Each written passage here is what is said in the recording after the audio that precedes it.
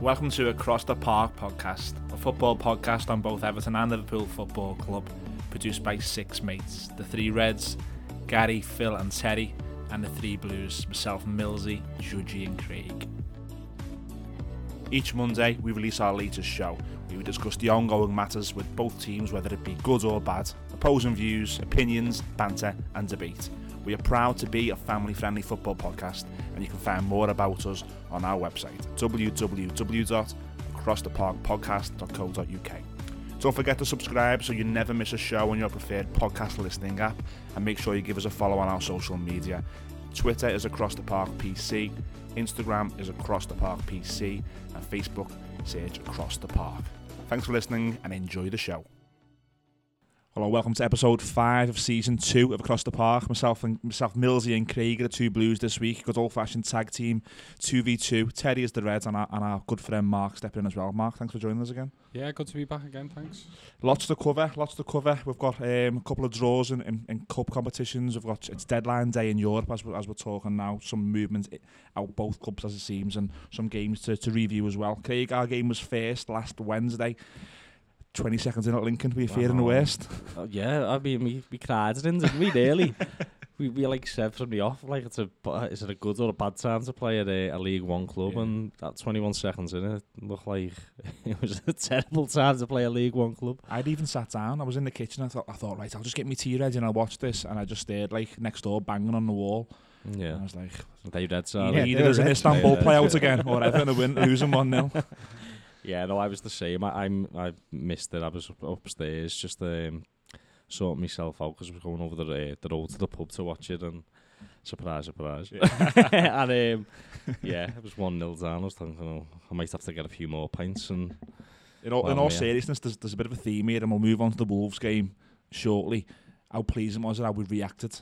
Yeah, I mean, I think as the game was in play, I think every time we went forward, we looked like we were going to score. We looked like a Premier League side against the League One side.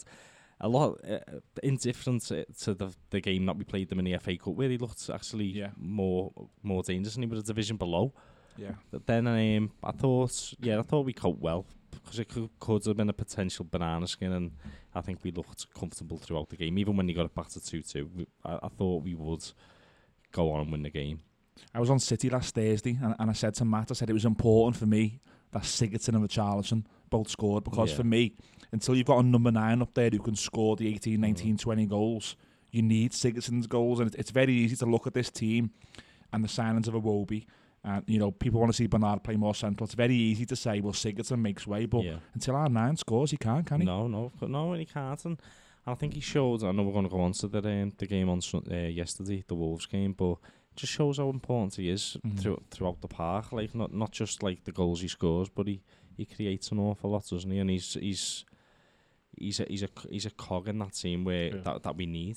Have you ever seen a player get yellow carded for being booted up the hoop? I know, he actually didn't do anything, did he? He got booted up the bum. And up the bum.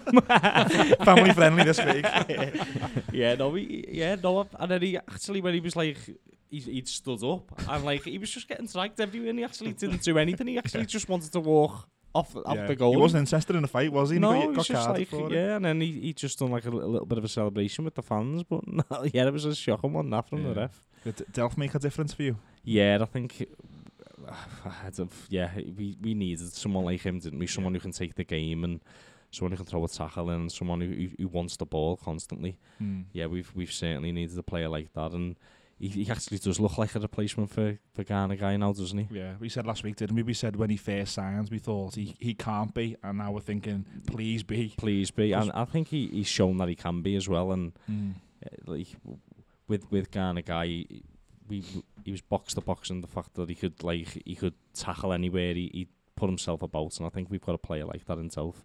I think for the last 2 or 3 years we've seen Delph playing in a variety of positions for City, so we've never really known where he's best. Even though we knew him as a central midfielder, we've never really known what his best position is, and I think it's basically down to the fact that he's had a lot of quality players in front of him at Man City, so he's had to be utilised wherever he could be. It's very much James Milner. He left Man City to go and play more central at Liverpool, and I think Delph has been quoted by saying that he sees himself as a central midfield player, and that could be one of the big reasons he's came to Everton. Yeah, 100%. That and the fact that we're a club on the cusp of like getting into the top six, so he hasn't just left to join a Crystal Palace or he's joined an ambitious club and a club where he thinks he can do a difference and make a difference. What did you make of Sidibe, the right back who made his debut? I thought he's had better nights. Well, he's won the World Cup, and so he certainly had better nights. I don't think he was quite expecting Sinsel Bang, was he? Do you know what I mean? But no, it's one of them. He's joining a totally new. It's alien to him, isn't it? Is, it seemed that as well. He seemed a little bit like I don't even know where to stand. Lincoln kept playing that little dinky ball in between him and Michael Keane, knowing there being a misunderstanding there. They weren't on the same wavelength. I'd like to think there's a lot more to come. He didn't really fill me with confidence. He was rapid, but that was about it. He looked a bit like Cuco Martina, to be honest. That's a great shout, Dad. I love that. I can't have one Cuco. Don't give me two. No, but you know he's going to have time, isn't he? He's got pace, hasn't he? Yeah. So I mean, it's a pathway for him to get into the team is only going to come if something happens to Seamus Coleman, I think, because he's the captain. Let's see. I think it's one of them, isn't it? In them sort of cup games, it's hard to get a read on players who are brand new, isn't it? Because you're not going in at any sort of level. It's like you don't know what you're going to get. It might be a mad pitch, it might be in mad conditions, you know, and they're bang up for it. It's just a bit of a shock all over the system for the likes of him, isn't it? So I was wanting more in the respect that, because they did target him, they didn't get a lot of joy, but you know, both their goals came from sort of crossing it towards him, and you want your player to stand up and say, well, you're 2 leagues below us here, there's not a chance. He probably didn't know though, did he? He probably didn't know. He was probably just thrust into it when he probably thought that was good. The crowd's bigger than I thought. It's tough. That's why they call it a banana skin. It's a classic case, I think, the weekend, especially with the benefit of hindsight, looking how you just went into the weekend. When you get a lower down team in the cup, you're hoping that if you haven't managed to find form yet, or you haven't been playing well recently, he's going to stick with, you know, something like a first 11 and give them an opportunity to maybe break a duck, maybe find some rhythm, find some goals. And looking at it from outside, it looks like that's exactly what's happened. So. And I don't think it does you any harm to find yourselves in a position where the game goes tight and you are against the wall. It gives your team an opportunity to grow together as a team, and it is relatively new as a team. If you look at the addition Silva's made, it seems to have helped Richarlison kick on, doesn't it? We need, like I said there, he needed that. He needed a goal, because the first 3 games of the season, he hasn't even looked happy. No. He's looked like he's not happy, and then you think... He looked like he had a couple on Wednesday. Yeah, until he got the goal. Yeah, he had a few like chances. He's one of those players that you see his celebrations where he's doing dancing and things, and he's one of those players that he's got to be happy to get the best out of him. So he needed that. And look, let's move on to Wolves. I mean, Richarlison, you know, banging form. That's exactly what you want from Richarlison. Another one we cried in. He did last week. We were saying not Wolves. But to be fair, Wolves' system, they played like a 3-4-3. And I think we were that good at times. We made them go to 5 at the back, it looked like. Yeah, it did, And Richarlison was a big part of that. I think that game, I spoke about it last week, games are won. Games like that are won with the midfield, how well your midfield plays. And I thought with Delph and Gomez, I thought they were just brilliant against a tough Wolves midfield. They're very good technically. They're tough, like, they only look little, but they're like aggressive. And I think the Gomez in particular, and it's a strange one because we've spoken off air, and lads who watched the match on the telly didn't see Gomez's qualities, did they? And then me and you came up the ground going, he's man of the match. But I think we've seen it as off the ball play, and I think Delph won a lot of second balls, which is what Guy used to do. So possibly that's why he was being noticed more. But I just thought after the game Gomez had against Villa, where he was probably the worst player on the park, and he was outshone by two of their central midfielders, and it looked like he got a cob on with himself because he weren't the best midfielder on the park, and he's playing against 3 really good central midfielders at Wolves, and I thought he was very good. Did you notice Delph was continually speaking to him? And I was thinking about that last night after the game. I thought that's probably the first time in his Everton career he's had that, because, you know, Guy wasn't the biggest talker. He was more like, Yeah. I'll go and press in front and leave you to do the other bit. Yeah. Schneiderlin, unless he's, Yeah. telling everyone he's not bothered, he's not talking. Yeah, he seems like a mute anyway. Yeah, doesn't he? Tom Schneiderlin. Davies is not the biggest talker. We don't know anything really about Gabam and what he's going to bring. I just noticed that Delph really, really helped Gomez yesterday. You can see he's got proper leadership qualities, and one thing that I took from when he was at City, he seemed to like help younger lads, and younger lads have spoke highly about how Delph like speaks to them and.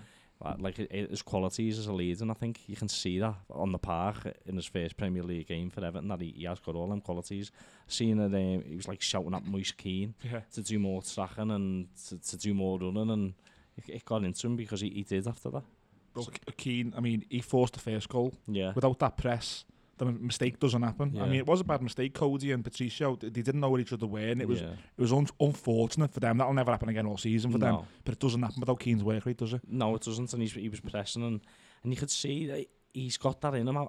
He's played 2 or 3 games now where he obviously hasn't found the back of the net yet. But when you look at these players coming over from Europe, and you say they need time, he looks like he's not, I wouldn't say an established Premier League player already, but he doesn't look like it's going to take him time to hit the ground running, because he seems to have all Premiership qualities about him, all the attributes you need to be a Premier League striker. Can I just ask on that one? I mean, obviously you're making the point there that that goal doesn't come without his press, but pressing's never been an issue, has it? Because even with Calvert-Lewin, you've always had that work rate up there. So it's like, it feels to me like, that wouldn't have came without his press. But at the same time, you'd have had that if he wasn't there. But the fear was of dropping Calvert-Lewin, that his replacement wouldn't do that. He was just going to be Lukaku, who's going to get you 18, 19, but he's not going to give you.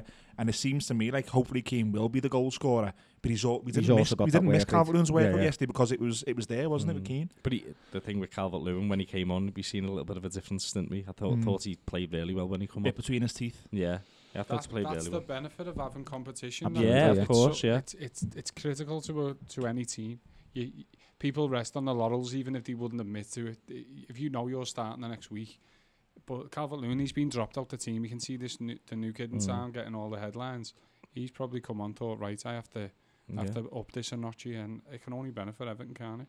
Well, rightfully so as well, because he's seen 3 years of us bringing strikers in who haven't worked. I mean, Sandro, we wanted that to work. We wanted Cenk Tosun to work.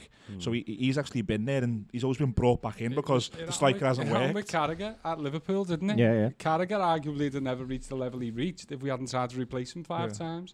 And when you look back now at some of the players that we tried to replace Carragher with, you'd laugh out loud. But realistically, at the time, they were on his level, and they always just kicked him onto the next level. Yeah, well, I always say it about. I mean, Phil will dispute this, but we always have that argument about Xabi Alonso.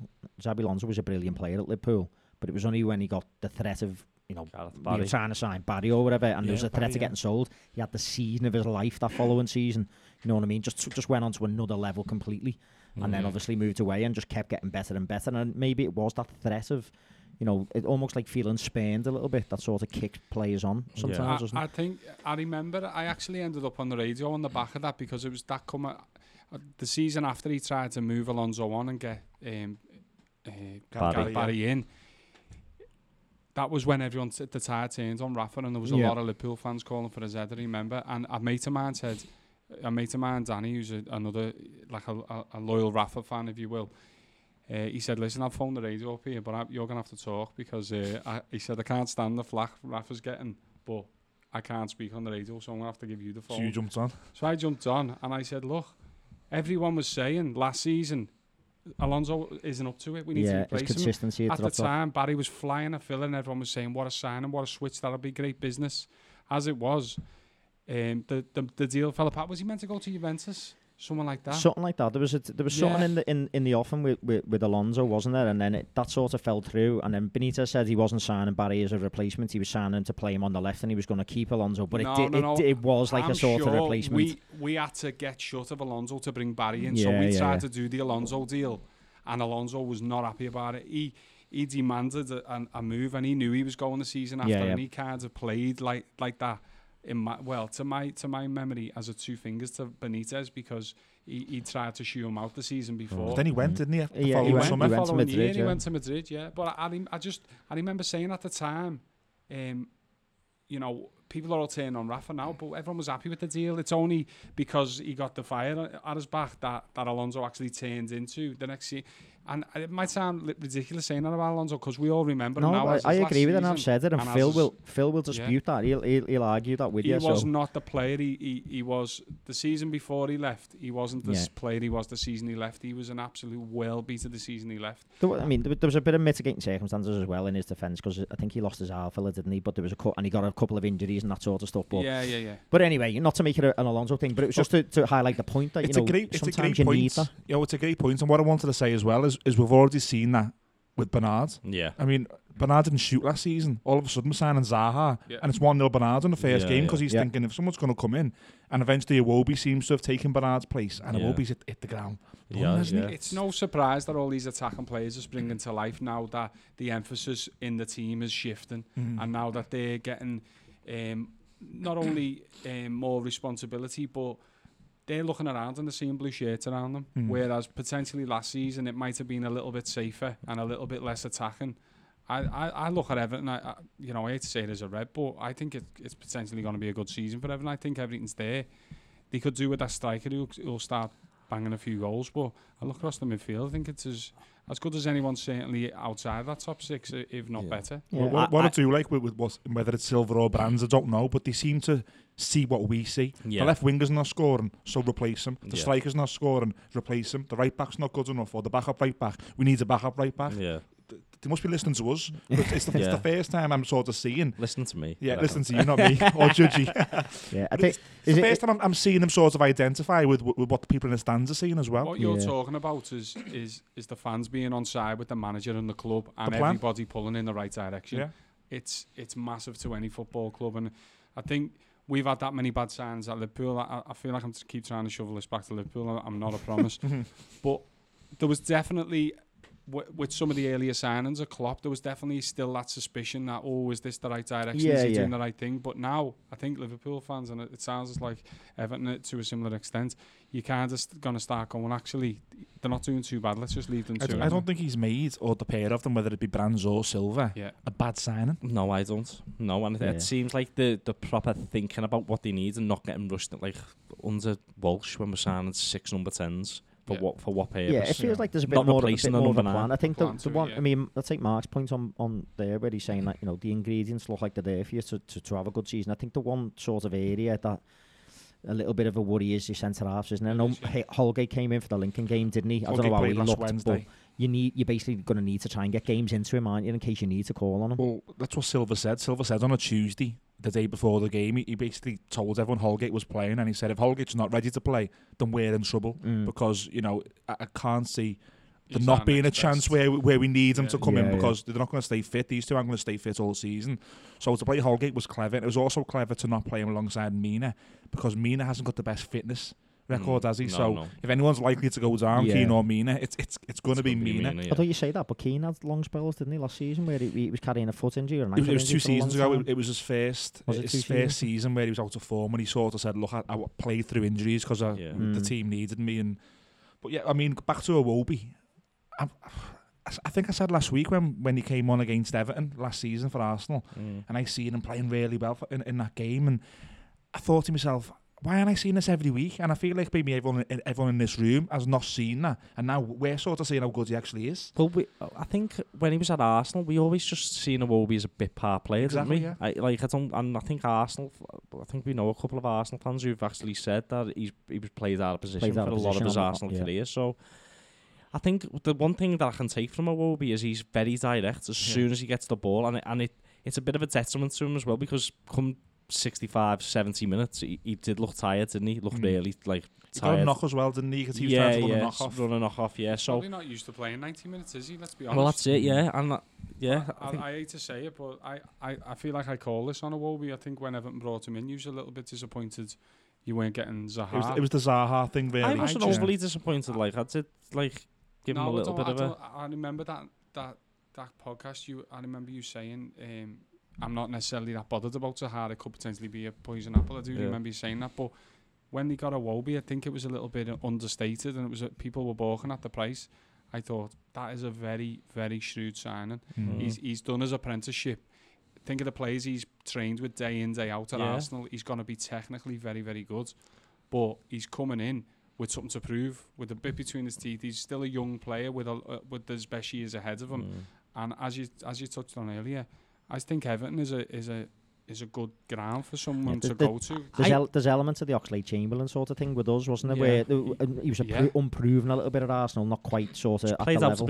Plays out of position, and it's the same sort of sketch. And then he came in and got a platform at Liverpool as an attacking mid, and obviously injury curtailed it a little bit, but he was on his way to really establishing himself. Some players slip into a niche, don't they, at clubs? Yeah. And I think Walcott's kind of slipped into that niche at Everton now, where he's like a peripheral player, and it's people see him as an option off the bench now. He didn't even get on the bench on Sunday. No, didn't make the bench. He's got to have a serious look at himself. If he doesn't want to, if he can't look at this situation now at Goodison and say, this is what I come for. Because surely he didn't come to just spend the rest of his career on the bench. He didn't. Surely he joined Everton the same reason as you said Delph has joined, because they're a common force. They're a club under a new manager with a new direction. Surely this is what he was hoping for when he signed. So if he can't get on board with this, I think that as well shows the strength and depth that Everton have now got in the 4 positions that Walcott can't even get in the 18, because he get, other than the top, the top sides, he get in every 18 in the Prem, wouldn't he? Just determine a verdict on what he's looking like in training.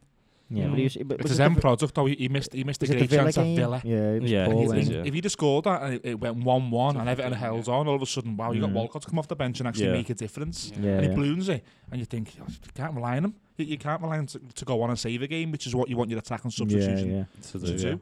I mean, Craig, just before we do move on to the Liverpool game, for me, the way we came back from conceding, it was like a boxer being punched and then punching right back. That's an important trait to have in any team, never mind a young team. Yeah, no, it was good to watch. It was an entertaining game, to be honest. And even when they got back into the game, twice, you just sort of knew we had something else to give. And like even at 2-2, and you know your heads can sort of go. We've been in that position before, but you sort of knew there was going to be another chance for Everton, because it was pretty end to end all game, and it was a good advert for the Premier League, and we don't say that too often with Everton, do we? But no, it was, and I was very pleased with the performance and the way we stuck back. Would you keep that team as it is now? I know there's no games to preview, but I'm talking for especially the first half of the season. Is that Everton's best 11 that played yesterday for you? It is as well, but the substitutes that came on, Calvert-Lewin and Bernard, didn't do themselves any harm when they came on. Yeah. They showed a lot, didn't they? So, I mean, maybe tweak Bernard because you sort of want Bernard in the team because we know what he's got about, but it's certainly food for thought, isn't it, with the attacking players we've got now, and touching on what Mark said before, I think it's a good time to be in it. Like, I think we're on the cusp of something. I think there's taking Liverpool and Man City out of the equation, I think 3rd, 4th, 5th, 6th is there to be got at for more than just the usual suspects. I think the likes of I know there's going to be certain Liverpool fans that are laughing at me comments here, but I think for the likes of the Evertons, the Leicesters, the Wolves, because the Wolves are a decent side, I think that there's positions there to be fought for. I don't think what you're saying is out of the realms of possibility, because I think it's fair to say Arsenal inconsistent, United certainly are. Tottenham have started the season poorly by their standard. Having said that, Tottenham tend to start poorly, don't they? Come out stronger, but typically they've started poorly. Look at Chelsea, Tammy Abrahams scored them a couple of goals last 2 games. But for those, were they really that good in those games? Chelsea are the ones who are going to be like a stone this season into I think Man United. They're not good enough. I think Manchester United. I looked at Man United. I think Solskjaer's days are seriously numbered, and all this flirting with Pochettino, I think there could be something in that. Well, I think with Man United as well, if they don't go a goal ahead, I think they struggle. The very laboured side. I think if they went 1-0 down to Southampton, I don't think they'd have come back from it the other day. Well, I think for me it all depends on if we can get our strikers scoring, because There was times last season where we would have won games with a striker scoring. Yeah. Yesterday we got one of our attacking players scoring in Richarlison, and he pulled it out the bag. He got two, as you're right. He pulled it out the bag. We know Sigurdsson can do that, but they just can't do it over 38 games. They proved that last season. And for me, I agree. I think what you've just said there, there's definitely weaker. The teams above us aren't as strong as they once were 2 or 3 years ago. There's a gap in there, but it's for me, it's whether you can get the goals to overtake those teams. Yeah, well, I mean, a lot of the top, like Tottenham, they've only got Keane really, haven't they? Because they've lost Llorente. If they lose Keane for the period that they lost them for last season, they haven't really got enough. They've got more to come in. But Everton's defence stays strong, which it has been arguably from the back end of last season, you don't necessarily have to break the bank for goals. You can win games by keeping clean sheets. I mean, all right, everyone wants to see loads of free-flowing football, but you don't need to score 3 to win a game if you've got a solid defence. The other thing is, up until last week's game, you were struggling for goals. That cup comes along, you get a half full of goals, and now all of a sudden you're free scoring. 7 in 2 games, so. Yeah. Nice. 2 happy Blues here. So let's move on to the Reds. I'm sure the Reds are just as happy. Terry, you said last week on the show that you didn't think it would be a real walk in the park. It'd be a fight. I'll be honest with you, I didn't see a lot of the game. Did you have to win the fight first, or was it just a difference in class? No, I think it was a bit of both, to be honest. I think, it's one of them games that, it's a tough place to go, and you're not going to have it all your own way there. They're a very physical, robust side, and they'll put it about you and kick you and do all the naughty bits and that. And I think we've seen that, but the really pleasing thing for me was we sort of, you hear that phrase, you've got to earn the right, to go and play there. Yeah. And we did. I think we stood up well to it. It was nice to see that our players, we didn't shake from it. We sort of said, all right, well, we'll match it with that, the aggression and, the physicality. But then we've got another level to go to, and we went to it. And it was just like, and I think Ashley Barnes came out and said they're going to take some stop on them. They're a better side than what we played last year. I think it was 4-2 in the same fixture last season, weren't it? When I know we got the fluke first starting goal, but after that, it was like, you could see there was a difference in class. What I did want to ask you, I'll move on to you, Mark. I mean, Unai Emery's comments through the week where we don't want to play Liverpool. Ashley Barnes just came out after the game on Saturday, and he's basically said, watch out, Premier League. These comments are being cycled out all the time. Is that 1-0 Liverpool already going into some games mentally? Teams are looking at us going, I don't want to play these. Yeah, I understand the question, but I don't necessarily think that.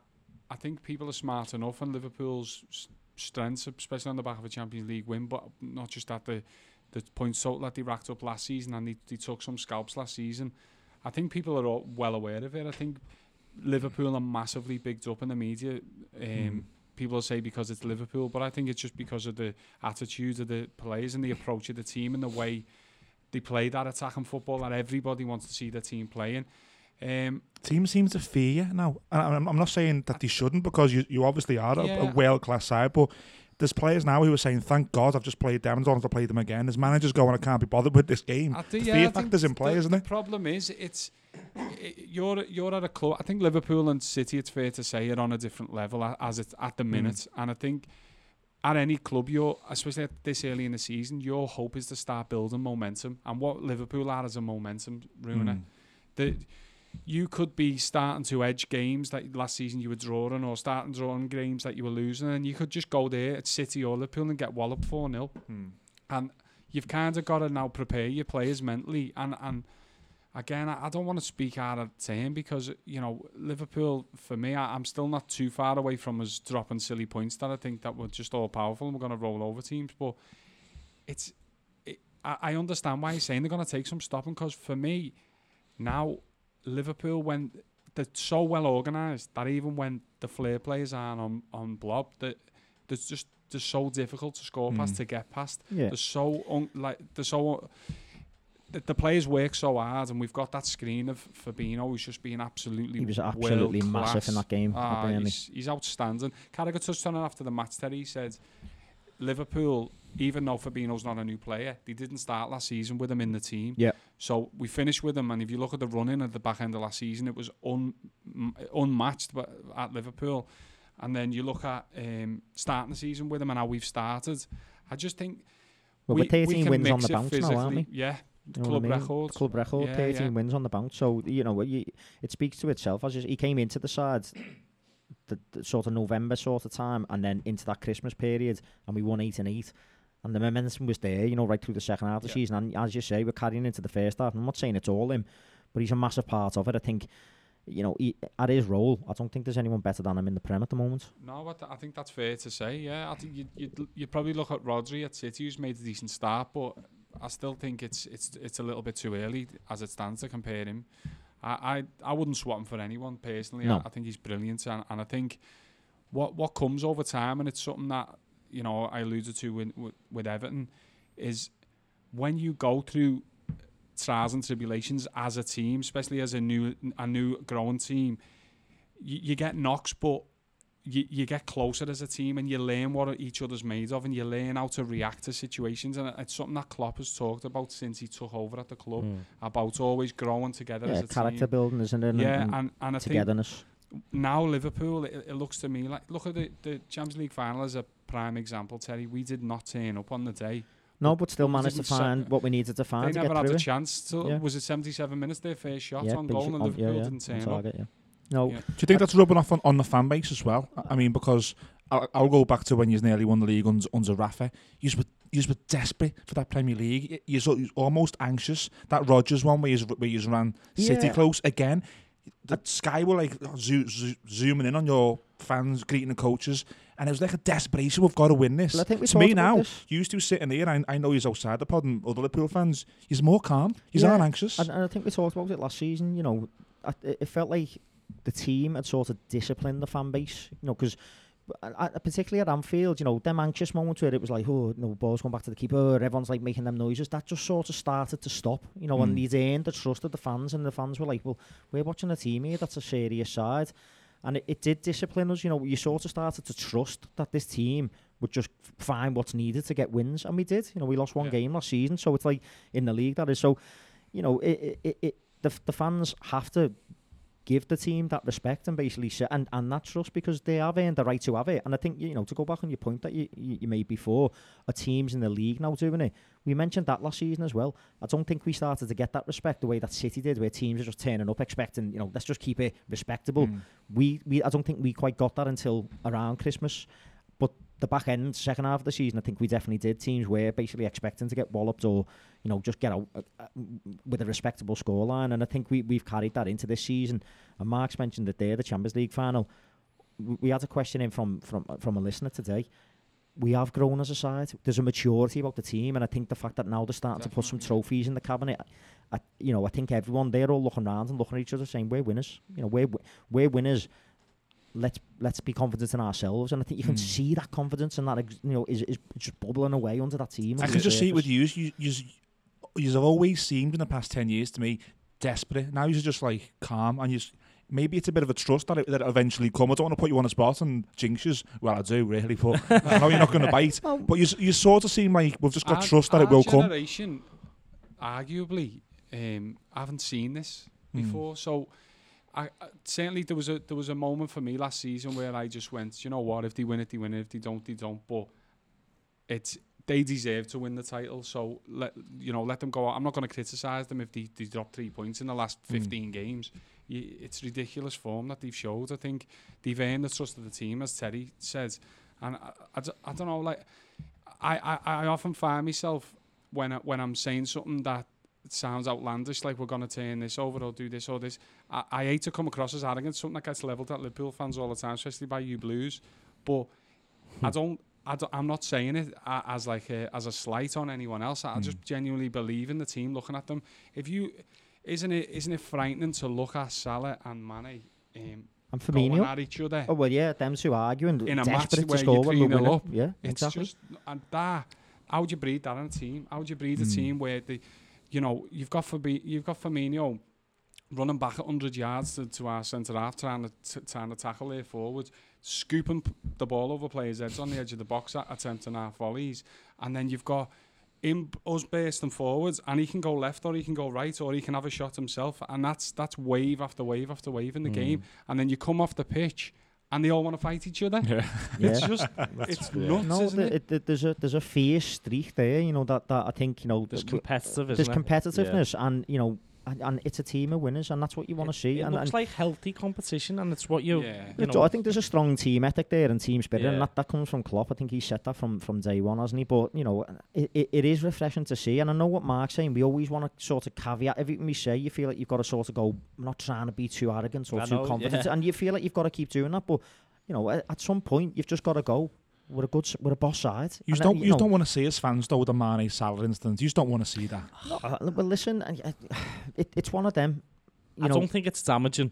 I wouldn't mind 3-0 up and Richarlison and Sigurdsson having that type of like drive, and I wouldn't mind that. I think it was quite funny. There's a difference in what you're saying there and to what Mane's done. It was like 3 players had to calm him down. It was like that could have waited till the dressing room. He could have walked down a tunnel and just took 5 minutes, but he was like, "What does that matter?" It's live on Sky Sports at 5:30, and he's like, "Yeah, but so what?" You know, he might be. He's an emotional player, and you know, it's just unfortunate that the camera was on him because we were making a substitution right at that point. Because otherwise, that might have happened 10 times. You've never seen it. If it would have happened in the changing room, there could have been boots flying.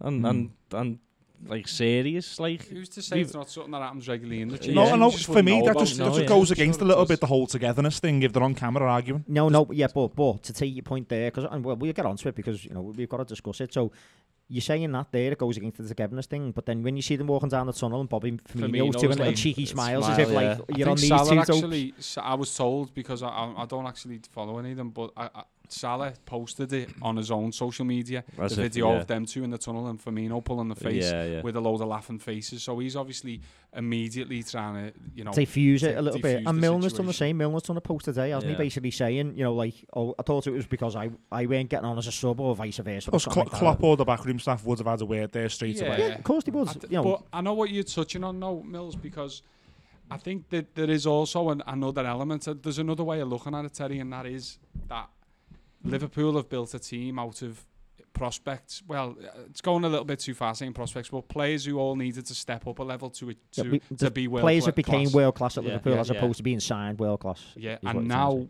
we've got a team, and we were all saying they're looking around and they're all winners. We've got a team, but with success comes ego. With success comes entitlement. And I don't think entitlement in terms of work rate, but maybe they're getting people now, all individually in their ears saying, this is how important you are to the club. Why aren't you the main man? Why aren't they singing for you? Why isn't he putting you on the penalties? Why aren't you? You know, and that can creep into a team of top players. But I look round and I look at the names who are running that dressing room: Jordan Henderson, James Milner. You know what I mean? Van Dijk, Wijnaldum, who they're the two sort of vice captains. Klopp himself. There's no way that them players, any of them, are them type of players who I don't think can get a grip of that. And, you know, we're getting all of the media attention because the Mane Salah thing, because they never scored a goal. You seen Aguero got took off the other day and absolutely bollocked Pep Guardiola. They were having it on the touchline and then Guardiola's, you know, dismissing him and all that. Yeah. And then it's all hugs afterwards. It's one of them. It happens at top level, real top elite level. People are competitive and they want driven to be, you know, they want to be the best. And we've seen Mane step into the shoes as the main man and he lives up to it. So he's obviously got that character who loves that sort of, you know, likes that himself. So I've got no problem with it. Listen, goal scorers want to score goals. Sure. Yeah, that's all I'll say. Yeah. It's just like, I'm 100% with you there. Problems to have, isn't it? But one player that we haven't really spoke about yet was probably man of the match was Firmino. How good is that man? Yeah, he's absolutely. You know, we can't say enough superlatives about him on this podcast. I mean, we've said this from day one when we first started the pod. And I think it's took a while for other fans of other teams to maybe see how integral he is to our system. I know you sort of mentioned it, Millsy, haven't you? Where it's like you always talk about the system, and when we done it like a select Premier League 11 or whatever. I think what it was, we done a select Premier League last season. I think I was pushing. I said Aguero would get in, and you he wouldn't. I couldn't get it. Yeah. But I think now, you know, fans of other teams are seeing how crucial that man is to the way that we play. He's a 9, he's a 10, he's an 8. I've never seen a striker enjoy tackling so much. No, same. Yeah. He's just like I put it in the group. I think yesterday. I think he's the best player in the league. I think. I'd say him. I'd say he is the best player in the league. Emails this week. I know.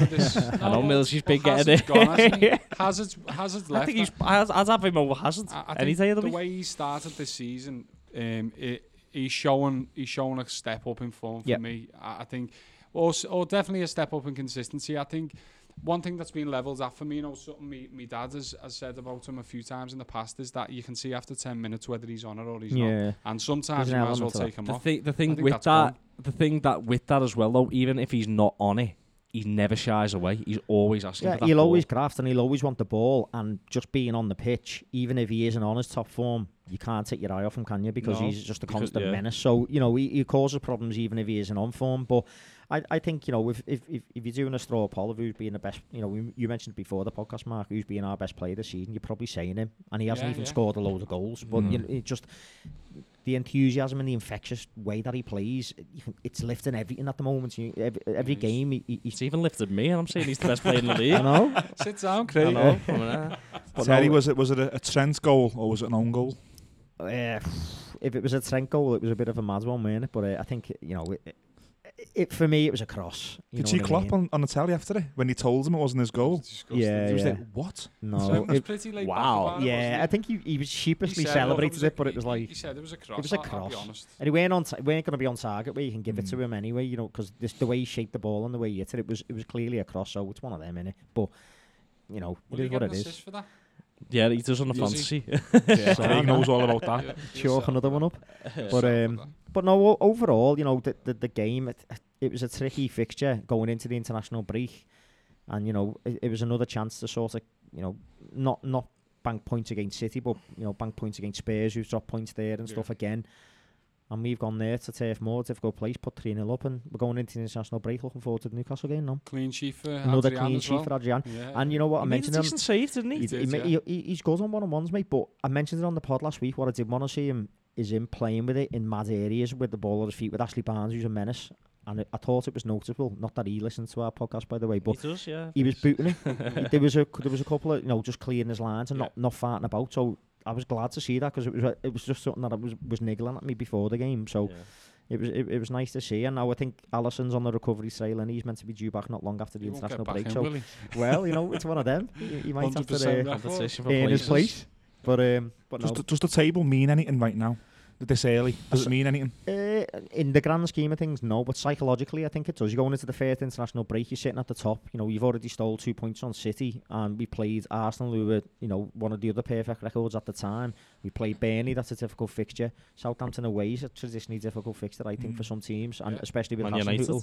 Yeah, Man U struggled there. So, there's a couple of games there that I think we can look at and say, it's not too bad, actually. Like, I think it does say something. And given that we've heard the news that Laporte might be out for an extended spell and stuff, maybe City will be looking at it thinking, Liverpool are just winning games here, and sort of, we're making them chase us from early on, and let's see whether they like that. You know what I mean? Because it's traditionally been the other way around, hasn't it? So I think October fuse looks a bit tricky, doesn't it? That's where you've got 2 or 3 of the top half teams on the bounce. Yeah. I mean, there's obviously staying test to come, and I don't think you can say anything about the league on the 2nd of September, but it's just nice to see we're top and, a perfect record, and be going to the international break. Happy. I think if you're at Spurs, if the league matters at this stage of the season, their fans are that dreading it. They're already 7 points behind the top, and how are they going to make 7 points up on Liverpool? You can't see. If anything, you can see Liverpool and City cutting Spurs loose this season, and maybe it becoming it will be a 2-horse race. I'm convinced that. I think he'll cut a lot of teams off by come November. I think there'll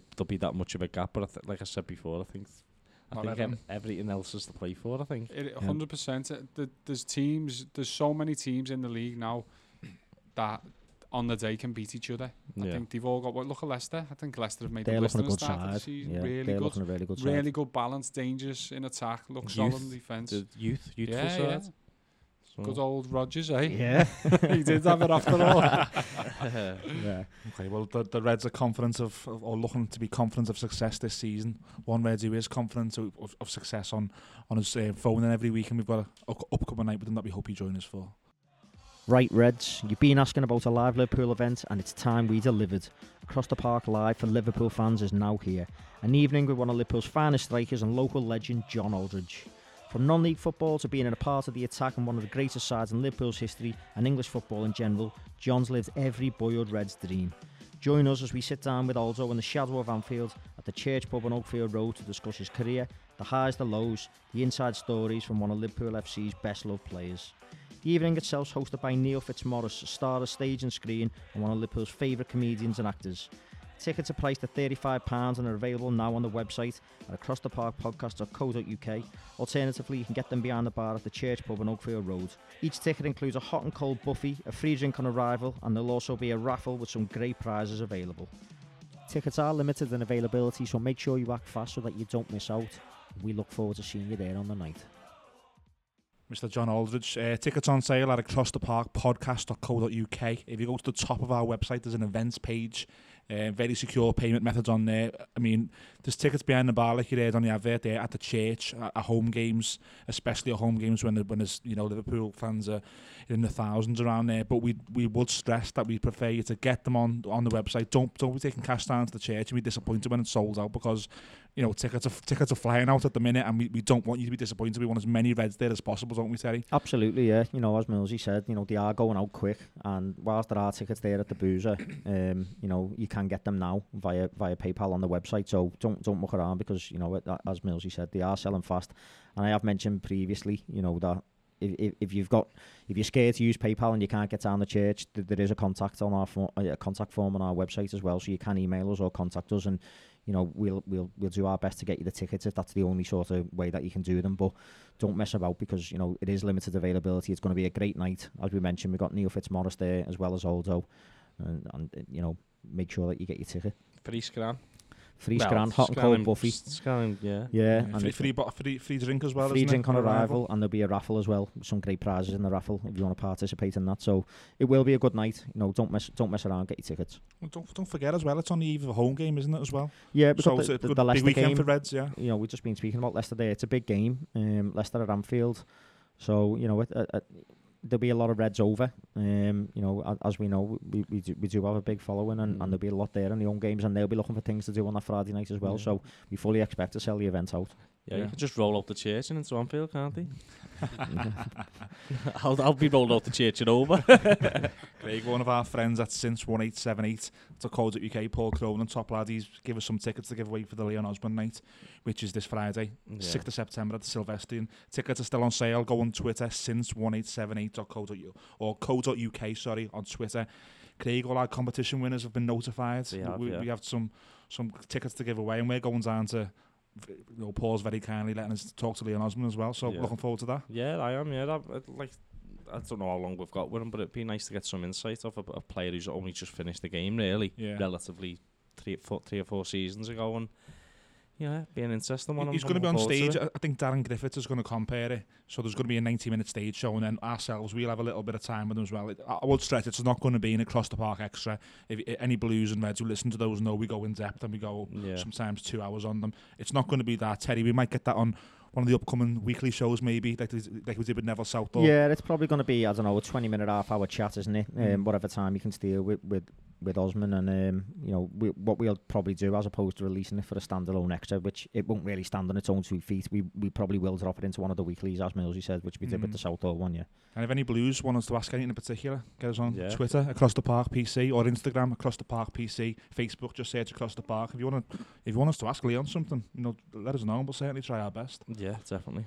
So you were part of an Across the Park extra with Farmer Michael and Kathleen. Yeah, got released this week. And we've had some really, really nice messages. People are enjoying it. Yeah, it was a good one to record. I really enjoyed it and listened to it myself, and it's just chaos. It's just madness, but it was very good. Like, I wasn't part of that, and I think I messaged you when I listened to it, and I said, it sounds like you were all just best mates having a drink. It's really friendly. That's what it felt like. Well, we were on his beds for the starters with his birds, Kathleen. And it was a relaxed atmosphere, cup of tea, boxies on the bed. Someone's going to quote this episode. I'm going into all sorts of legal. She's going to be up the wall. Let's be clear, Steve-O was there at all times. Craig wasn't with his birds. There wasn't boxies on the floor. Steve-O was boxies on the floor. It was a bit of a surreal experience, but it was good. It was relaxed. It was funny, and thoroughly enjoyed it. Yeah, even from a Red perspective, you know, I'd obviously done the editing on it and put it out there, and I enjoyed it. You know, as a Reds, it's not my sort of thing, like Everton extras,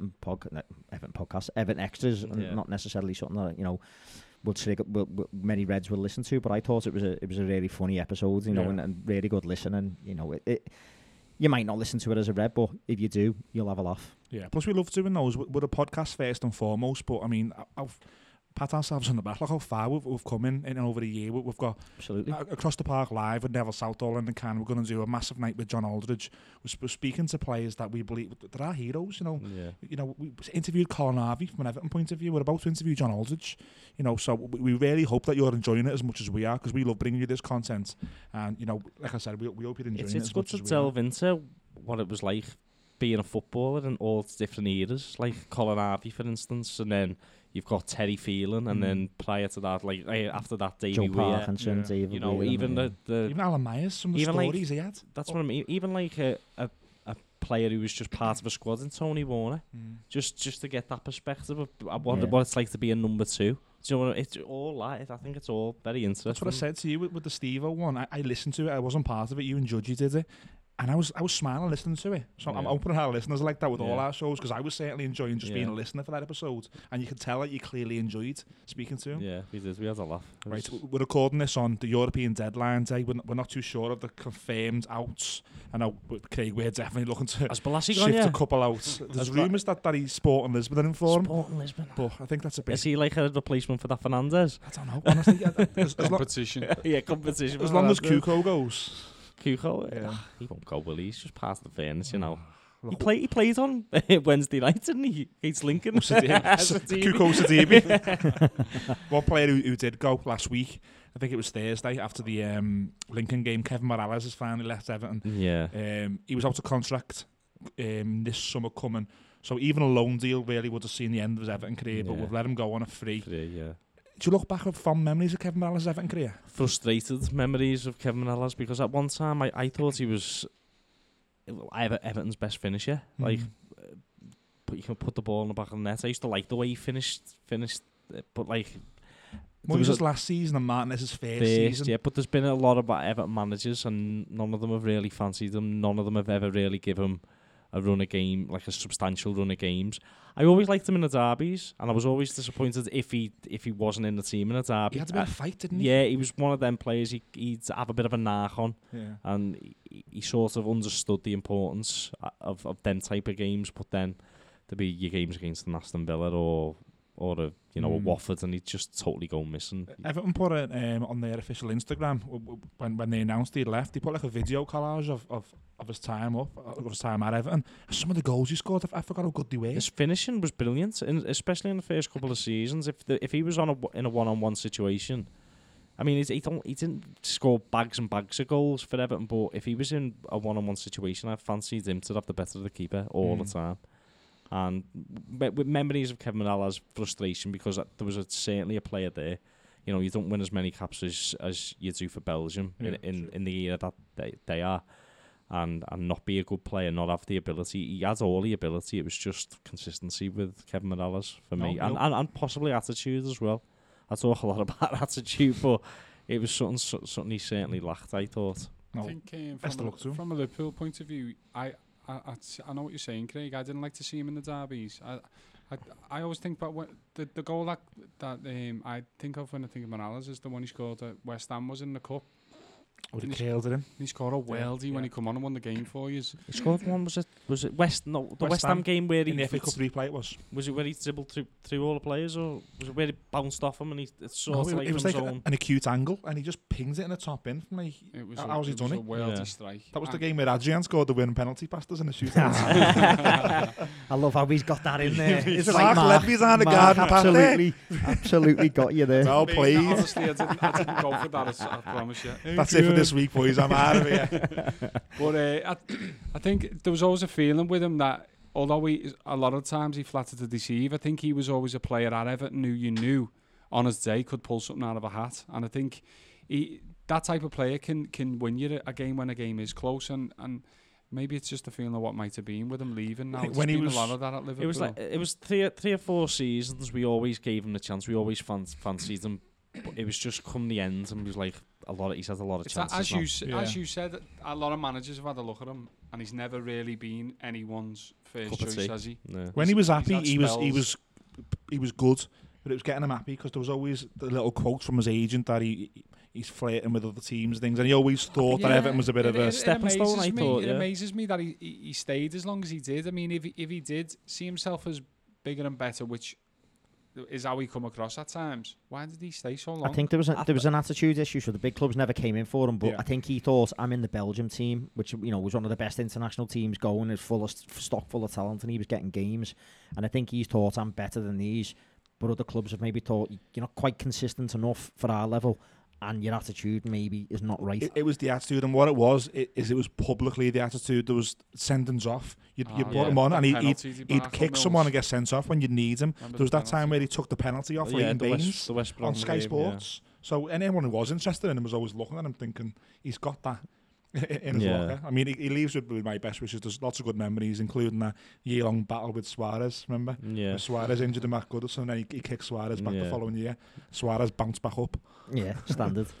Yeah. Like I say, it's frustration because you knew there was a player there, but yeah, but best wishes, and I hope he goes on and enjoys the rest of his career. I know you Reds are looking at maybe getting one or two out the door. One quite very public who went out the door was a young lad called Bobby Duncan. I'll be honest, I didn't know a lot about him, but our Twitter was flooded with people wanting to know your opinions on it. His agent was very publicly blasting Liverpool and Michael Edwards. Yeah, I mean, it's not very nice when you see that sort of thing happen, is it? It's one of them sort of, you don't like to see it happen anyway, but you certainly don't like to see young kids, that are sort of maybe getting a little bit too big for the boots, and agents that are maybe not doing their job at basically have given them good sound advice, and instead of basically just trying to sort of, smear the club's public image really in some weird attempt to sort of like, get his client more money or whatever. It was amateurish for me. It's for young lads as well. It seemed very amateurish. Arguing with Jamie Carragher on Twitter. Yeah. Agents, what are you doing? I mean, the weird thing about it is, right, I mean, Bobby Duncan,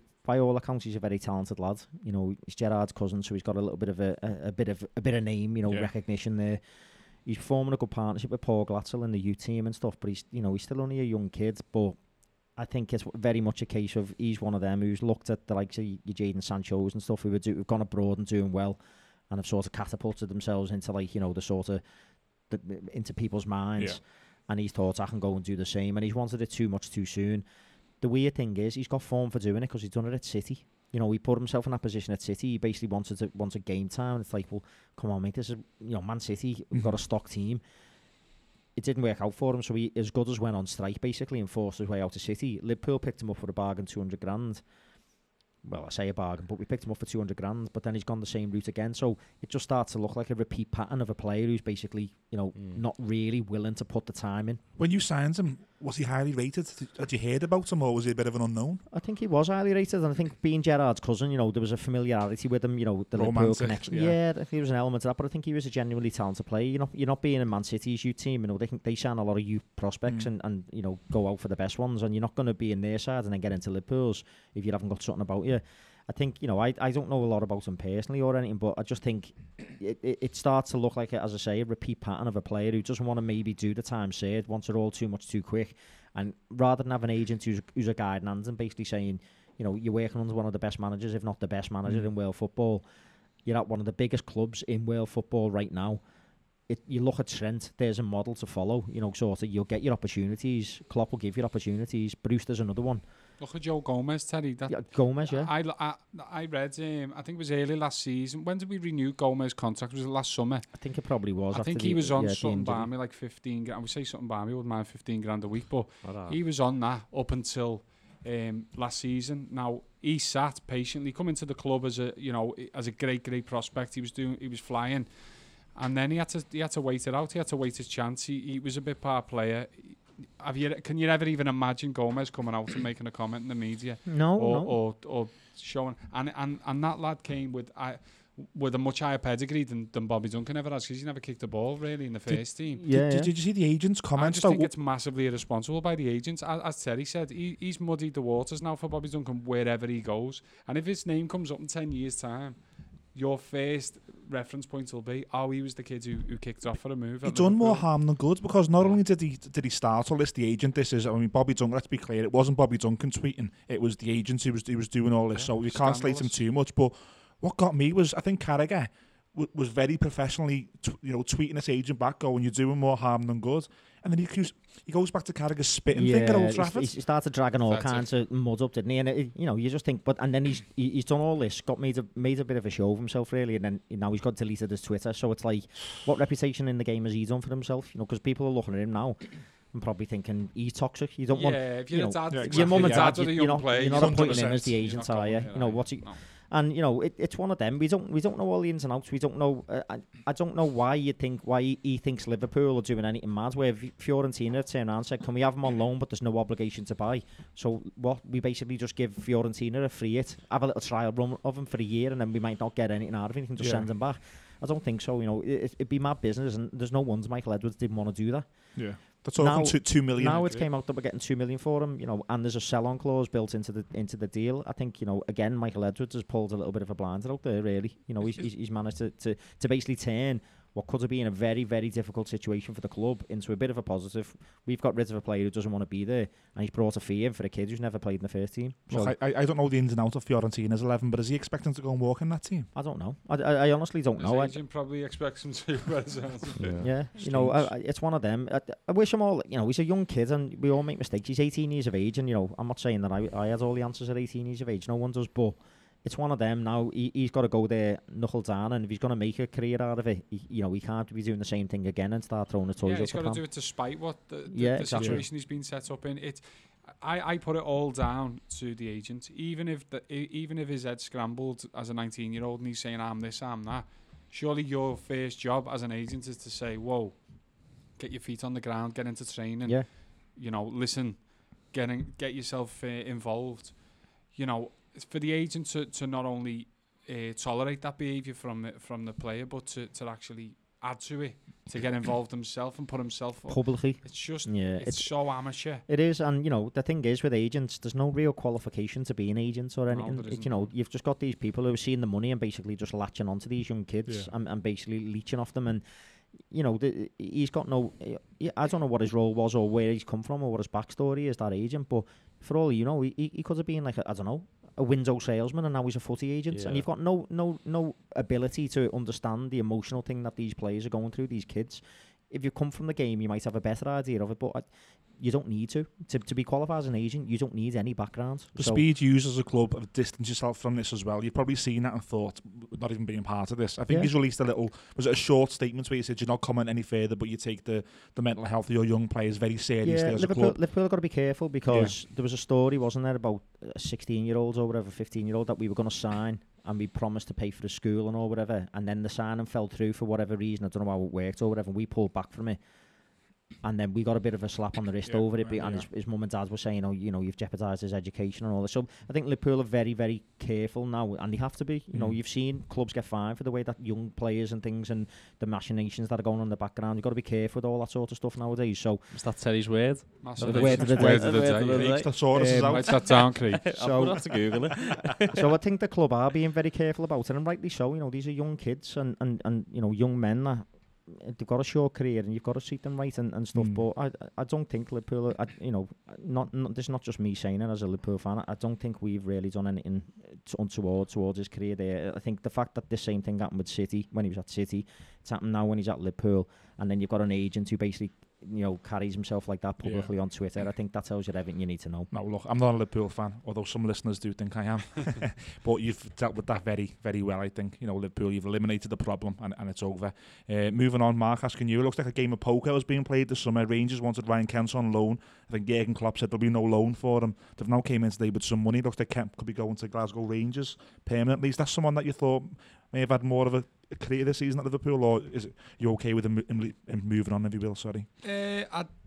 It's sad to see a young player go. It's sad to see a young player leave with bags of potential. But I think looking at the squad as it stands, is he going to get?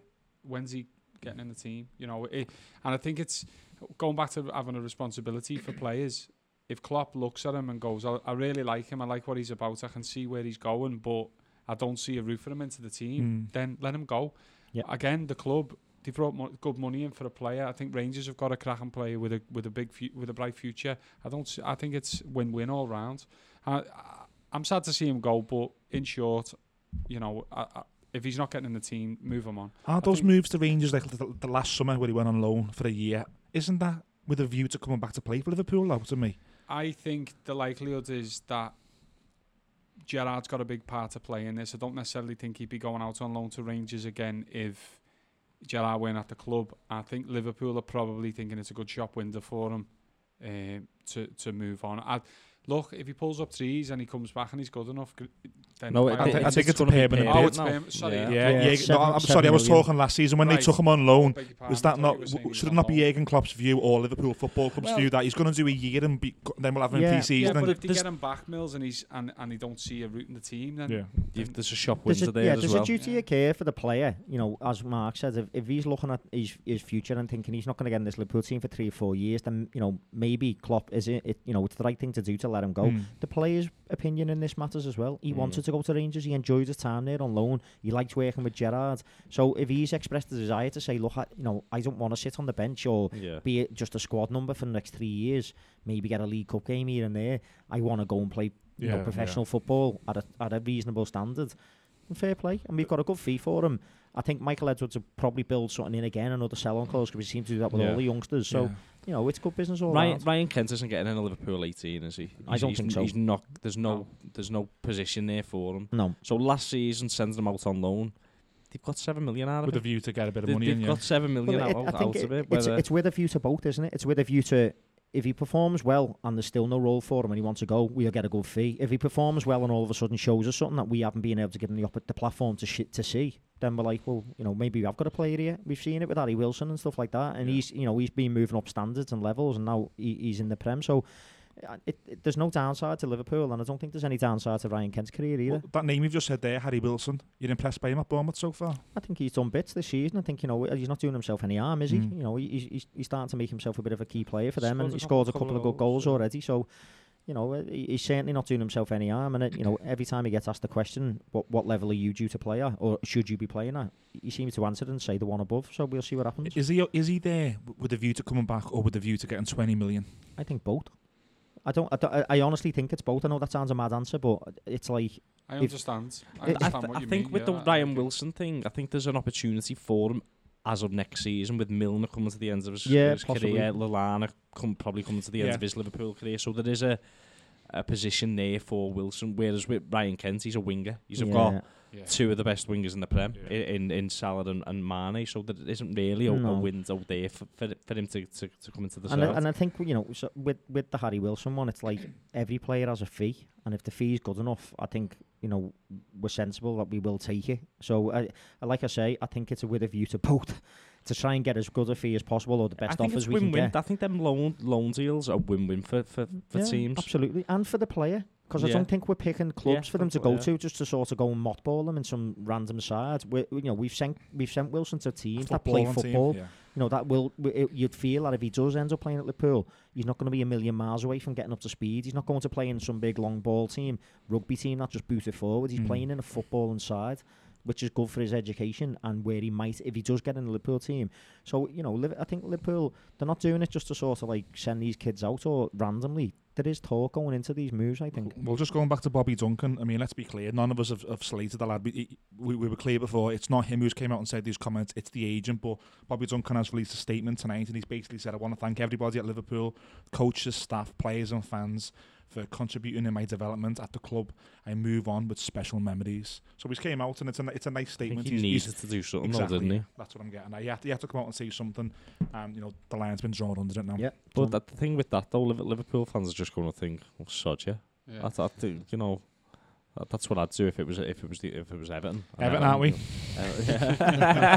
No messing with us, boys. Moving on to there's just a couple of cup draws last week, but we'll get to the Champions League draw shortly. But first, the Carabao Cup draw. It's the most important one, isn't it? That's the big one. Start with us, Craig. We got Sheffield Wednesday away. I don't want to tempt fate, and I don't want to, because Terry will play this back if we get done 1-0 by Sheffield Wednesday in a month's time. But I'm quite happy with that draw. We avoided the Premier League teams, especially away. Yeah. And Sheffield Wednesday, I think they're 7th in the Championship, so they're no mugs. They got beat the weekend. They're no mugs, but we've got to go there and turn them over. Yeah, I mean, we should have I think, like I say, we've got depth in the squad now, especially in the forward positions, and there is a position where we can swap and change players depending on who we've got following or who we've got before. And sorry, just on that point, do you want to swap and change players? Because I think the Carabao Cup's a very live trophy for you to be in your field. I think we've in the sense that I think we've got enough depth in the forward positions. I don't particularly want to see us make wholesale changes at the back, and I'm quite happy for Pickford to stay in goal and your central midfield to stay the same. But you'd give Bernard minutes and maybe Tosin or Lewin would get minutes in that game. And just see how we shape them. But I think in the forward positions we've definitely got enough depth. I'm not going to ask you guys, Reds, if you've got enough MK Dons. You obviously have. I think your second team could beat them. I've lost Bobby Duncan now and Ryan Kent. They're struggling. Who's going to play? Well, what I did want to ask you is, it's a bit of a talking point. Even on our season, last season's podcast, we were talking about the Carabao Cup and the importance. Is it a hindrance? Gary was on Radio City with me on Thursday, and Matt, the presenter, top lad, he said to Gary the similar question. It's out there for yous. Is the Carabao Cup something that you just want done with, or is it something that you could probably say our second string and go and win that maybe? I think we've got the depth in our team now that we can put a good strong side out, and it isn't the case that the second string have got enough to beat them. There's a lot of players in our team, and the midfield gets rotated heavily all the time anyway. It's only the front three and the defence that's relatively stable from game to game. Now, I personally don't look at the Carabao Cup as a hindrance. I think it's a couple of games you can get in a final quite early, and I don't think it does City any harm in them sort of run-ins to build that, to go to finals and win them, and just keep that sort of hunger alive. And I want us to be in every trophy, and I want us to go for every trophy, and I think we've got the side. And I think Klopp's learnt lessons from his time in the Premier League. We're nearly 4 years into his time in the Premier League. He understands the demands and things. I think we managed the players now. Managed to get 2 of the strikers off with 10 minutes to go there in the last game. We're seeing that more and more. And I think we're not that team that runs around like a lunatic anymore, the way we were when he first came in, where we're all burnt out. I think we're very capable of going all the way in any cup that we're in, any competition that we're in. And I want to see us go all the way in any cup. I think for Liverpool, that's surely that's got to be the next phase of progression for this team. But last season, we were top draw European Cup League at the expense of the cups. He basically waltzed out about cups for me. Yeah. Surely, if we're looking to build the squad, it's not to get another 1 point in the league. Surely it's to start fighting on all fronts. I'd be very disappointed if we didn't have a good crack at both cups this season. I think there's a responsibility there from the club to have a go in the cups. If this draw wasn't MK Dons, it was Man United, would you be happy playing your full 11 in that game? I think Liverpool, wherever they played Man United in whatever tournaments, they'd play the full side. Unless we had a final the following week or a big Champions League game, and then this was an early rounds cup game. But I think all things being equal, Liverpool v Man United, you're gonna. I think he's played Chelsea last year and got knocked out the Carling Cup. I think he's played a relatively strong side in that. Yeah, we did. We got knocked out and then we played them again a week later, weren't it? It was relatively strong, but because Hazard scored for them. It was a weakened team, and I remember that game. I was gutted after that match. I felt like we just threw it away. Didn't we take the lead in it, and then we just let them come back into it? I think you came back in it, didn't you? Yeah, and we definitely did. On the Chelsea one less so. I think the Wolves one was definitely a sort of, we just ducked out of the FA Cup on that one. You just threw it. The team you played in that Wolves game was unbelievable. Yeah, I mean, didn't Shaqiri at the bar with about 2 minutes to go from a free kick, a rasper of a free kick for the equaliser against Wolves? Yeah, I can't even remember now. Maybe, yeah. Yeah, I'm sure. But I don't want to see us do that, though. You know what I mean? We like we've just said there. I think this team's realised that feeling you get when you win trophies. And say what you want about the Super Cup or whatever, but it's there. It got won. You know what I mean? And I think you look at the League Cup. It's one that I just think it comes at quite an early part in the season, and it can really sort of fill you with that. That feeling of.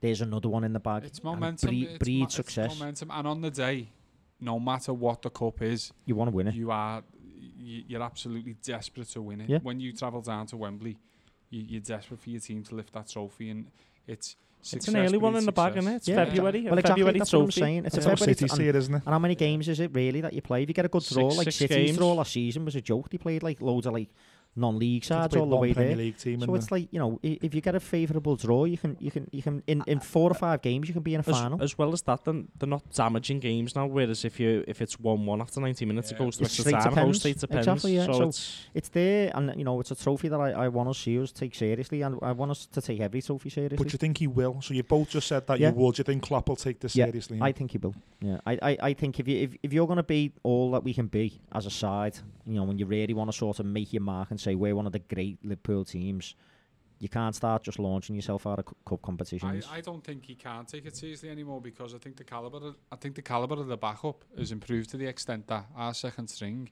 is going to take some serious beating. And they want to play. As you said, Terry, there's so many midfielders on the cusp of playing for Liverpool. There's you know, Joe Gomez is still vying for that centre half position.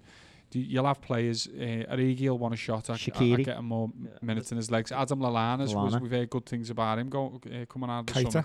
Keita, you know, he's going to take some getting going again because he's had a long injury layoff again. So you know, it's all opportunities, isn't it? And then there is an opening as well then for a young lad, Brewster, a couple of young lads to come in and play with an experienced. I'd love to see him start Brewster in the cup and stick with him. You know, albeit if he plays a Salah or a Mane either side of him, great. But I'd love to see him playing Origi and Brewster full 90 minutes. I think they're so willing to sit on the bench as backup, and especially Origi after scoring goal in like an important goal in the Champions League last season and scoring some major goals in the run-in for Liverpool. I think you wouldn't really blame Origi for being mildly aggrieved that he hasn't really kicked the ball this season, but every time he's interviewed, he's so for the team. He's so willing to make sure he's ready and come on when he needs to come on. I think Klopp will reward him with minutes in both competitions. He knows his role, doesn't he, Origi? Maybe like Solskjaer when he played at United, he knew he was the backup striker. Well, listen, you know, with all due respect, he can't look at Firmino, Salah and Mane and expect to be playing ahead of them, can he? But as you say, he's a good club man. He's not going to upset or rock the boat or anything. And I think, you know, there was a point that got mentioned last season on the podcast that Phil brought up, and I think it's a valid one to re-raise again here. Your backups, you want them to be real backups, players who are ready to come in, and they need to play in them games and them match situations, because training doesn't give you that level of prep. So if you're in all the cup competitions going all the way to the end, then when you need them players to come in, when you start getting niggles and the injuries after 6, 7 months, 8 months into a season, they've all been playing in cup games, so that, you know, they're ready to hit the ground and come right into that side. That's what Gary will have been touching on Radio City through the week. It's the momentum, isn't it? It is, and that's there's a reason why City, when they bring their second string in, they're ready to go straight away. They're obviously world class players. They've got 2 world class sides, but again, it keeps them in minutes. It stops them grumbling when they're sitting on the bench because they're not getting games. And when they're playing in them games, they're not playing with kids. They're playing with other established international top level players. So they're like, you know, they all feel part of the project. So, you know, if you've got a load of players, a top level squad to keep happy, you want to go all the way in every competition. Okay. Just on that, just to flip that question a little bit, Mills, how important is it to see Everton go on a decent run? Do you know what, that Carabao Cup or the League Cup, the Milk Cup, Worthington Cup, whatever it's been called over the years, the Mickey Mouse Cup when you've won it, it just eludes us, doesn't it? And Craig, I think, I mean, you've known each other for 15 odd years. We've always said, go and win the League Cup, go and take that seriously, because there is an element of the bigger teams sometimes do take their eyes off it. I know you're saying you don't want Liverpool to do that. I don't think City do it. Mourinho never done that at Chelsea or United. But there are teams that do take their eye off it. Tottenham just don't go for it. Arsenal don't go for it. You know, even the Wolves and stuff don't go for it. So all of a sudden, there's a clearer path to go and win that competition. There's not as many games as the FA Cup either. It's one less game. Yeah. It's a 2-legged semi. It's around which gives the same. You an advantage to go and beat one more game in the Carling Cup because we start. Sorry. Do you still get a European place for winning the League Cup? So it's another route in, isn't it? I don't know, Mark. I don't know why we don't go for it. To answer your question, and I'm sure Craig, there'll be loads of Blues who are saying that as well. That's not a case of Everton. It's not a case of Everton not going for it. We possibly haven't been strong enough to go for it. I used to hate when Moyes never went for it. Moyes never know. I think one time he got was it the semi-final against Chelsea? Yeah. But other than that, he'd use it to play, because we were always in the Europa League, weren't we? So Moyes' Everton were always, you know, Thursday, Sunday anyway, and Moyes seen it as a hindrance. Last season, Marco Silva didn't take it seriously. I think he Everton played Kieran Dowell and I think you're missing the trick by not going for it, because absolutely. I think teams take it more serious if they get through the rounds, don't they? Make it through early rounds, But So I don't know. if you're in the fifth round, that's the quarterfinals, isn't it? Of that that particular Have you seen- competition. by the way, there's on Twitter, you know Paul Joyce, the Yeah. journalist. There's a fake Paul Joyce profile, and last week it tweeted out like a fake Carabao Cup draw, and I was actually watching the draw. I knew it hadn't took place, and he still got me. He tweeted Liverpool v Burton and City v Everton. And I was like, you've got to be kidding me. But I was watching the draw and I knew it hadn't took place and it still got me. Still go 3-1. Yeah, 3-1 Everton. Look, if you can hear some heavy breathing, it's because our sponsors, Dough, have just dropped the food off. I know, We've got yeah. a couple of pizzas inside. We Just can't teasing us with the smell. we can't recommend them highly enough, guys. Get on doughliverpool.co.uk. Not only do they deliver, across Merseyside and certain postcodes, but they've got a restaurant as well now down in Bootle, L20. And they're also cooking at the Merton as well, one of the big pubs in Bootle as well. So the Flying, we can't recommend them enough. We're going to try and wrap through this very quickly so we can eat. I'm slobbering. Champions League draw. Terry got to be happy with that. Salzburg and Genk. You called it. I did call You it. a bet on it. Well, Yeah, well, backstory. Sorry. Go On on. Radio City last Thursday, Matt said they're doing the draw now between our Across the Park show and Radio City, which Matt Jones presents, and he says, look, I'll keep cutting in and out when the teams come out. And I said, Matt, forget about it. Shakhtar, Genk, and Salzburg for them. 2 out of 3. Yeah. Back to the question. That's not a bad draw, is it? Absolutely not. You know, we can't complain at it. We looked at it. You know, we were pot 1, and you know, you hope that when you're in pot 1, you get, you know, like a sort of good Salzburg and favourable Genk. draw that comes out, and we can't grumble. You know, but at the same time, in that Champions League, you can't take any team sort of lightly. You know, everyone's going to want to have a crack in a pot at Liverpool here. You know, we've just won it. We've been a finalist in 2 seasons and we've won in one of them. So you know, we're there to be shot at, aren't we? And everyone's going to want to sort of, you know, make their mark. So there'll be a lot of players in that Genk and Salzburg side. Can you name a couple for us, Terry? And Napoli.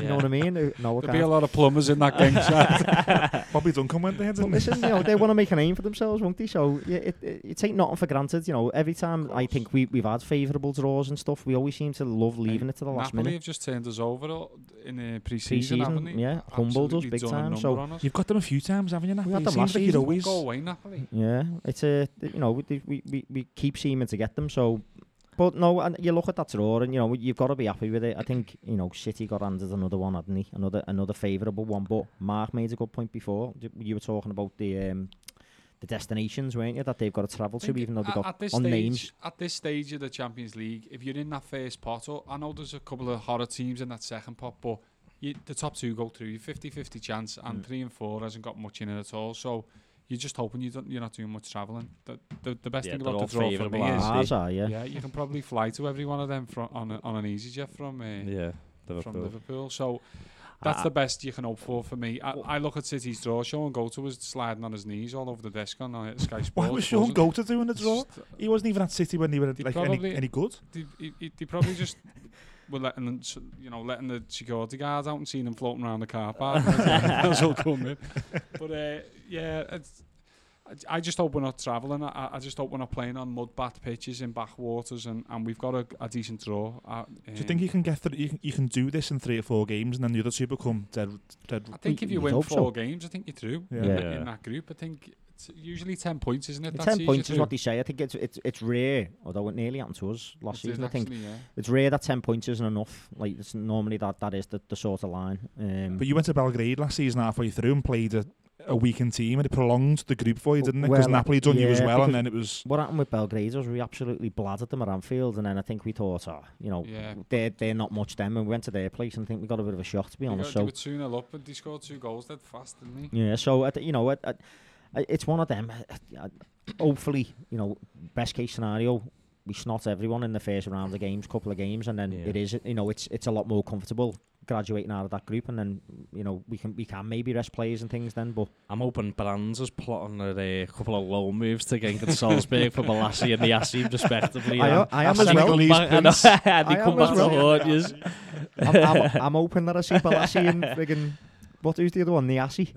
I'd love to see Senegalese. He done you for Hull when he was at Hull. Yeah. Where does he play? Right I back? remember cheerily up Oh, against. that's Kuko.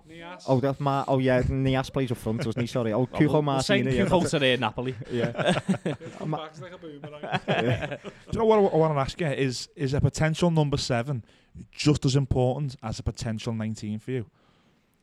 That's a horrible question, that, Mills, you know.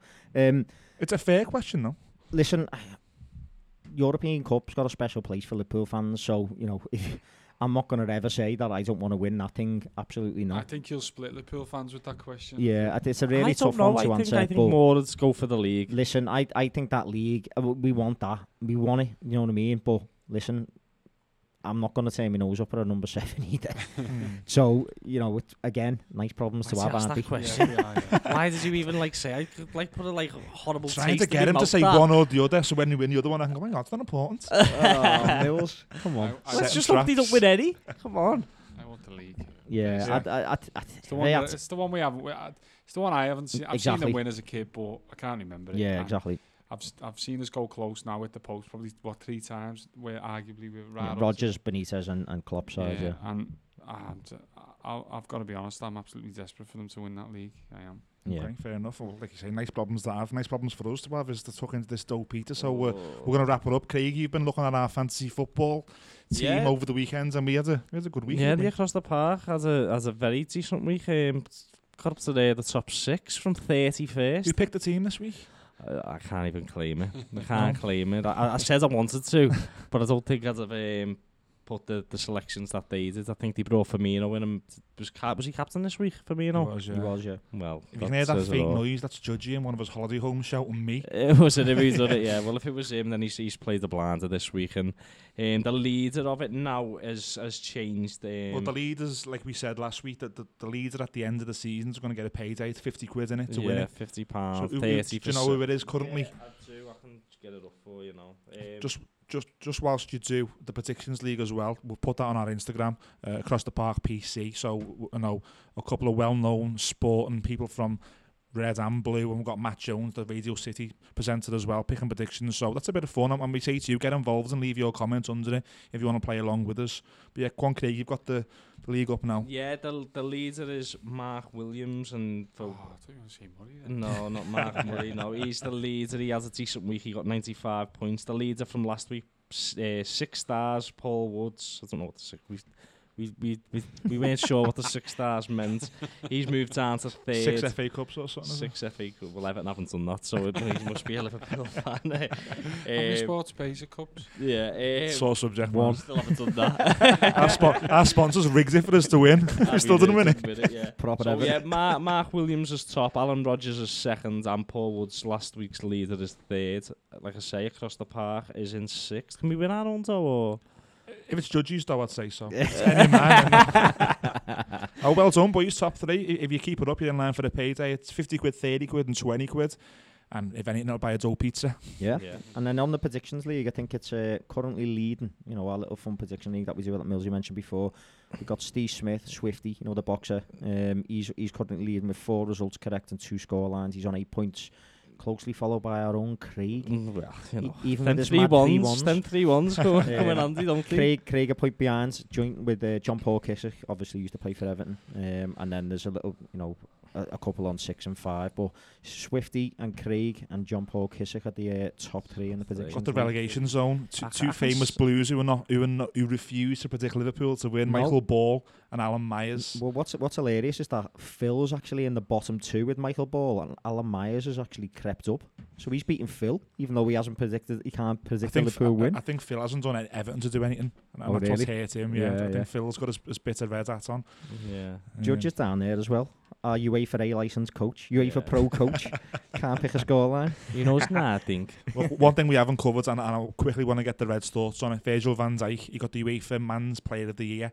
I said off air before, and I don't want to cause an argument here, but I don't understand how our centre half, as good as he is, wins trophies like that. You may see it different. Well, I mean, I think it for someone to come in and have such a big impact on us, you know, and for us to be in the European Cup final and not win it, and then the following year win it, and basically a lot of that was built on the back of him just being an absolute monster in that centre-half position.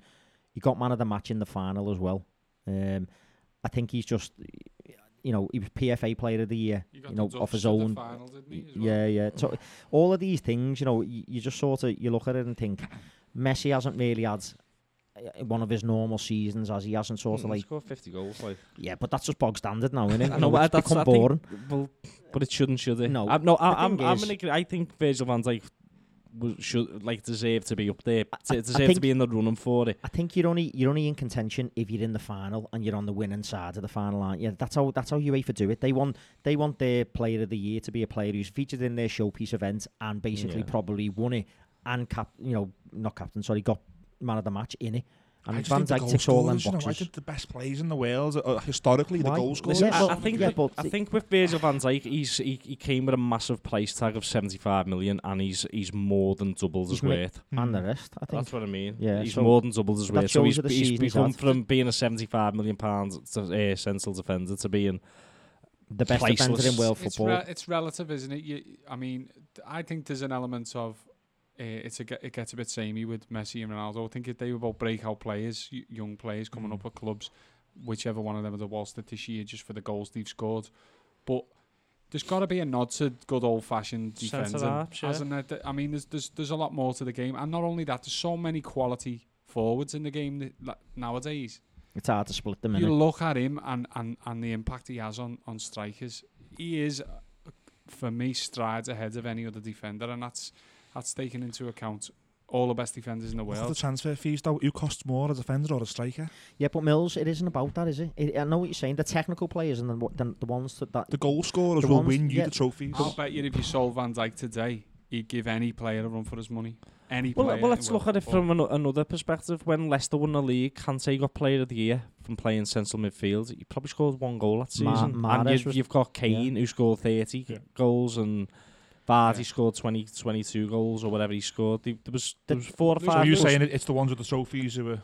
I think he's there on merit. I think he's there deservedly. I think there's an element you need to have been successful, in your team. So you need to have won something, a trophy. So I can understand why Van Dijk he won the. So why not Mane then? But this is the thing as well. It's also not just about your impact in the goals or doing the nicey bits. Why did Van Dijk get voted PFA Player of the Year? His peers have basically said he's by far and away the best player that they played against this season. Yeah. Hazard was responsible for 50% of Chelsea's goals and assists. He didn't get it. Mane was leading goal scorer joint with Aubameyang, Salah. They didn't get it. Virgil van Dijk got voted Player of the Year by his fellow professionals because he's by far and away in his position, just on the pitch. He's just on another level than everyone else at the moment. And so these are voted for, these awards by journalists and I read that he got 3 times as many votes as Ronaldo for that award. Yeah. So it wasn't James Pearce and all his mates, isn't it? Oh, here we go. Phil Juice faked Twitter mate. I think it's good for football for a defender to get it. I know there's tons of bias in that because he's obviously our main man, but I think it's good for football that a defender gets. Didn't Southall get it many years ago? I'm starting a petition, Mark. I'm not having it. He won, Neville Southall won Ballon d'Or. No, Player of the Year. We'll take Ballon d'Or. Yeah, he won the Ballon d'Or. Didn't he win a European award for best player? No? Everton that season won Sports Pacer Player of the Year. Everton won Team of the Year that year. I think Neville Southall he got Player of the Year in some sort of... I think it was the old BBC Sport when that was a big thing back in the 80s. I think he won that. Yeah. Sports. That was a big thing when you won it. The big thing in the 80s, like Neville Southall's Muzzy. I still got that on tape. Leave me alone. Look, I think we're going to tuck into our Dough Pizza, guys. Thanks for listening. This week we're going to have the website articles back on acrosstheparkpodcast.co.uk. View from the blue side and view from the red side. It's a bit different this season. We're going to review month by month opposed to week by week. Judgy's back to do that this week, and we've also got Gary doing the red one. And then September, I'm going to get Craig and Terry to give us what was hopefully a very good month for Everton. And, maybe get Terry sulking in caps lock. Nah, no chance. And we're on Radio City on Thursday as well. I'm not too sure who's on it. Is it you, Terry? But it's me on Thursday. You and Judgy on Matt Jones' show at 5 p.m. There's no games this weekend to preview, so we're back next week to preview the Champions League games, and also Liverpool will be Newcastle and Everton at Bournemouth. Enjoy the week, guys. We'll see you next week.